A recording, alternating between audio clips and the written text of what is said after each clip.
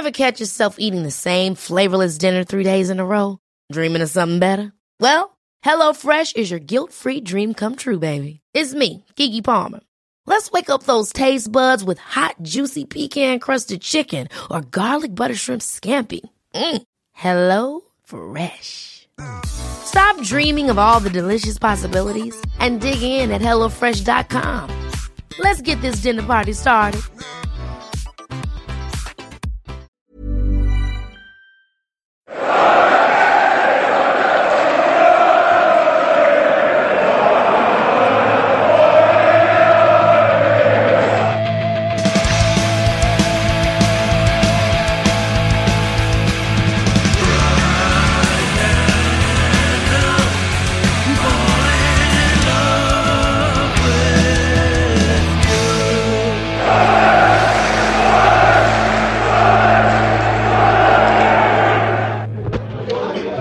To the Wiseman's reaction pod. It's about as low as a low point can be, I think. Sunderland 1, Milton Keynes Dons 2, as predicted by myself on Thursday night. I'm joined by Michael Loff. Hello, Michael. How are we? Brilliant, mate. Fantastic. You know, we've won one game in 2022. Yeah, it's nearly March. Yeah, we've won one game in 9, and quite rightly, I remember what we used to call the Parky years. We used to say 1 win in 9, 2 wins in 9 is disgraceful for us in the Premier League, never mind League One, and we're going through the cycle again. It's not only the second time in 2 years we've lost to Mansfield in the first round of the FA Cup, it's the second time in 2 years we've lost to MK Dons 2-1 at home. It's just a fun time to be alive, isn't it? It's just, I mean, for me, watching that today, and it felt very much like when we lost at home to Preston in the Championship. When, ironically, Alex Neil was in the dugout for Preston. Lovely stuff. But yeah, it's just, look, today, it's not on him at all. You know, it's not, no. He's been in the door 5 minutes, and to be fair, I don't know how he goes about fixing it, but he's identified the problems, and he called them really early on. He was spot on what he said last week against the other Wimbledon. He was spot on with what he said last week, where he pointed out that we've just got a real kind of like bad mix of like young lads who were burnt out, and we saw that again today, but absolutely dead on the feet and knackers. And then like kind of people like Patrick Robinson, Jack Clark, who fair enough might not be bad footballers, but we're not up to match speed. So to be honest, it's just what do you do with them? That's the problem, isn't it? Because like he's identified the problem, but he has no way of fixing it. No. Because he has to play the players that are dead on the feet because the regime has sold everybody else. Yep. I know, it's like, again, I don't blame the fans because it's not our job to think kind of like long term and stuff like that, and you react to things in an instant. But people celebrating when we got rid of Denver Hume. Yeah. Now, I'm not saying Denver Hume's a great player, but Dennis Circle has been appalling now for like weeks on end. And you look at him now, it's his first season of playing kind of like competitive first team football. He's played in the under 23s before. He hasn't even had a loan. And he's come in and he's expecting now. Every single game. We've got no cover, we've got no options, we've got nothing to replace him with. So we celebrate selling him. Flanagan going on deadline day. Again, I'm not too bothered, but we've got no alternative. And Callum Doyle, fair enough, he's 18 year old, but he's not this juggernaut centre half. Who you know what I mean? Who kind of people thought he was when he first came. Again, he's had too much football. Dan Neil needs taken out the firing line, but you can't. You freshened up Santi Bremwood today, who, to be fair, put in a great ball for the equaliser. He did. But you look across the pitch, there's players all over that field need a rest, but we've got nothing to give them a rest with. Like the way we fucked this in the last few weeks since our Sheffield Wednesday game, the January transfer window, is absolutely staggering. Like, I think what he said when Lee Johnson got sacked, I think on the podcast, Stephen, he was absolutely right in what he said at the time, in saying that we get a new manager through the door and he will finish in the playoffs by hook or by crook, because there's no way we're going to have a drop off, and we're already out in the playoffs. I genuinely, like that game of day, I'm there, this team is going to finish 10th. Yeah. Like, because it's finished, for me, it's completely shot. Like, what's, like, there's not, the players are dead on the feet, which is partly Lee Johnson's legacy, flogging a young squad to death and then leaving with no viable alternative for the rest of the season. There's just no. None of this is on Alex Neil. No. The rest of the season on Alex Neil. He might as well use this to bed in for next season now, because we aren't going to finish in the top 6. No, barring a miracle, we've played 2 games more than Plymouth. Yeah. And Sheffield Wednesday now. That Sheffield Wednesday side that we battered 5-0. And their fans were laughing at how bad they were, is now level on points with us. Yeah.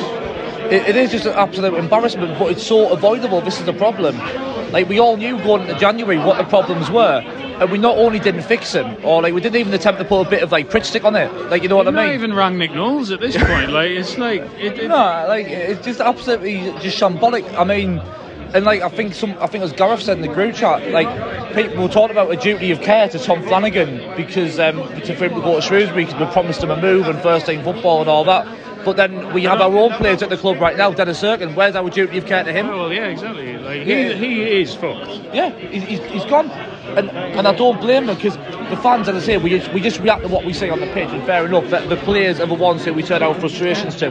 But it's not even necessarily the players' fault, I don't think. It's not really. You know what I mean? And like, and people, fair enough, saying we're fucking shit and that. Yeah, we are, and I don't mind that. I'm not getting all Lee Johnson on you here. But it is kind of like, I don't even think it's a lack of graft or a lack of effort. I do think they're giving it their all, but they've just got out left. There is nothing, there's nowhere to go from here. No. Like, there's no... I don't, well, where do we go from here? Like, what do we do? Because, like... I really don't know. It's one of them. Like, I would love for there to be some kind of like unified kind of like protest against everything that's gone on behind the scenes, against kind of the way that we've recruited and stuff. But then again, what do you do? Because the way things are, particularly with social media, like, it's very difficult to get people to unite and get behind one thing. So you've got different factions wanting different things, and it's really, really tough to get everyone to pull together. And it is just now, like you say, it's on the pitch, off the pitch. We just shot, and today I just felt watching that game. We are a middling League One football club now, it's just apathy now.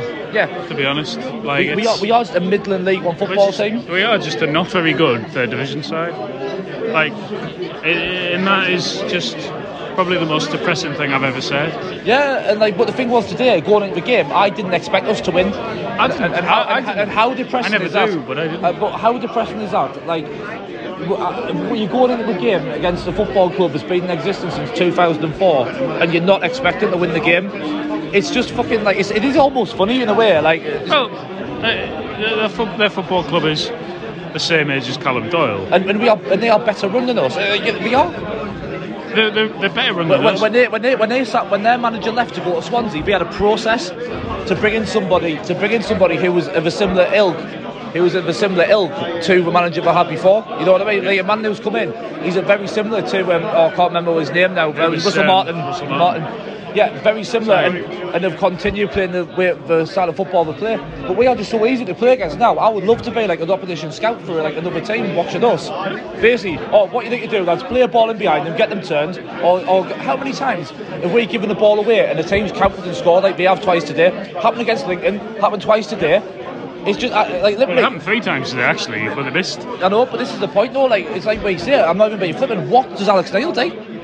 What? It's so easy to play, because it's just the ball over the top was just every 10 minutes. And basically, if Alex Pritchard couldn't take a good free kick, we wouldn't have even got like a draw the other night. No, we wouldn't. Last week, and we wouldn't have even scored against Cheltenham. Like, literally, I can't remember the last time. I mean, today is a bit of an exception, but apart from that, when we last created something? Well, I mean, that was a good cross. Like, and a nice header, and like.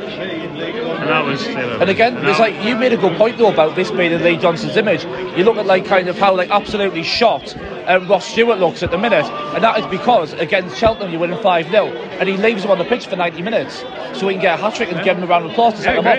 You know what I mean? But that's just ridiculous for someone who's meant to be like a forward-thinking manager, and someone who's meant to have all of these ideas and all that, and like fancy themselves being part of the City group.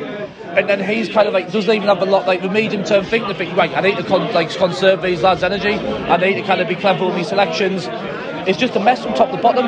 Like, kind of like Speakman, he's got to shoulder a lot of the blame for this. Like, you know what I mean? And like, but as I've said as well on the pod the other night, I don't want to kind of bring up the whole wider context of the ownership, but everything we've done, whether KLD's run the show or not, it's been in the image of Madrox. And everything we've done since we've come down to this league in 2018, we're not learning from our mistakes. And all of this kind of like nonsense about what wonderful recruitment we've had this season, it's just been shown, it's been built on sand. Are you right? No, you are completely right.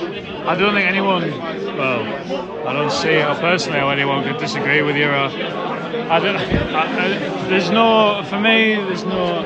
thought Clark looks bright. Yeah. But again, though, what you're getting from him 30 minutes at the end of the game when you're getting beat. Yeah, I'm just trying to scratch around for a modicum of. Yeah, no, you're not wrong. I think Jack Clarke is a good technical footballer, and we're saying that, but he's not match sharp. So the idea of like this transfer window is to tip you from a team on the edge of automatic promotion to being them. You're supposed to make your team worse. I think you'll find, Michael. I don't know, but then obviously I kind of guff you and night in the Red and White Army minutes about how this is the third transfer window out before transfer window plan. What? So where the fuck are we in the plan now then? That's literally what I said in the minutes. That's what Speakman said. How can that be a plan? I know, but it's just. We're in Division 3, and we remain. To be honest, we could just be here for 10 years. We could become one of them kind of like provincial clubs that we used to say, oh, must be so depressing to support them. Yeah. You know, like I remember looking at Sheffield United when they were down here for so long, thinking, my God, it must be so grim supporting them when you've been so like big in that. And we're a bigger club than Sheffield United, and we are going to end up just like completely stuck down here. This season's, as I've said, this season's finished, and as far as you know, if we get in the playoffs, then he's done a great job. Then, yeah. And that's how much we've stacked it. But we're seeing if we get in the playoffs, he's done a great job. Yeah. Oh well. I mean, it's been a nice chat with you. I feel angry now, whereas before I was just apathetic. That's caring. So I think we've got Tuesday night at Burton again, home against Burton. Yeah. That'll be nice. Woo! Because we'll lose that. As we always do. We haven't beaten Burton at home ever in our history. Yeah. Well, I don't see anything that's going to change it. We haven't even discussed the game, but frankly, I can't be bothered. Gareth and... Well, actually, me and Gareth will be back on Monday night because Stephen's swanning about on holiday. And I'll be back during the week as well, I guess. Thanks for listening to this. Bye. Thanks, Phil.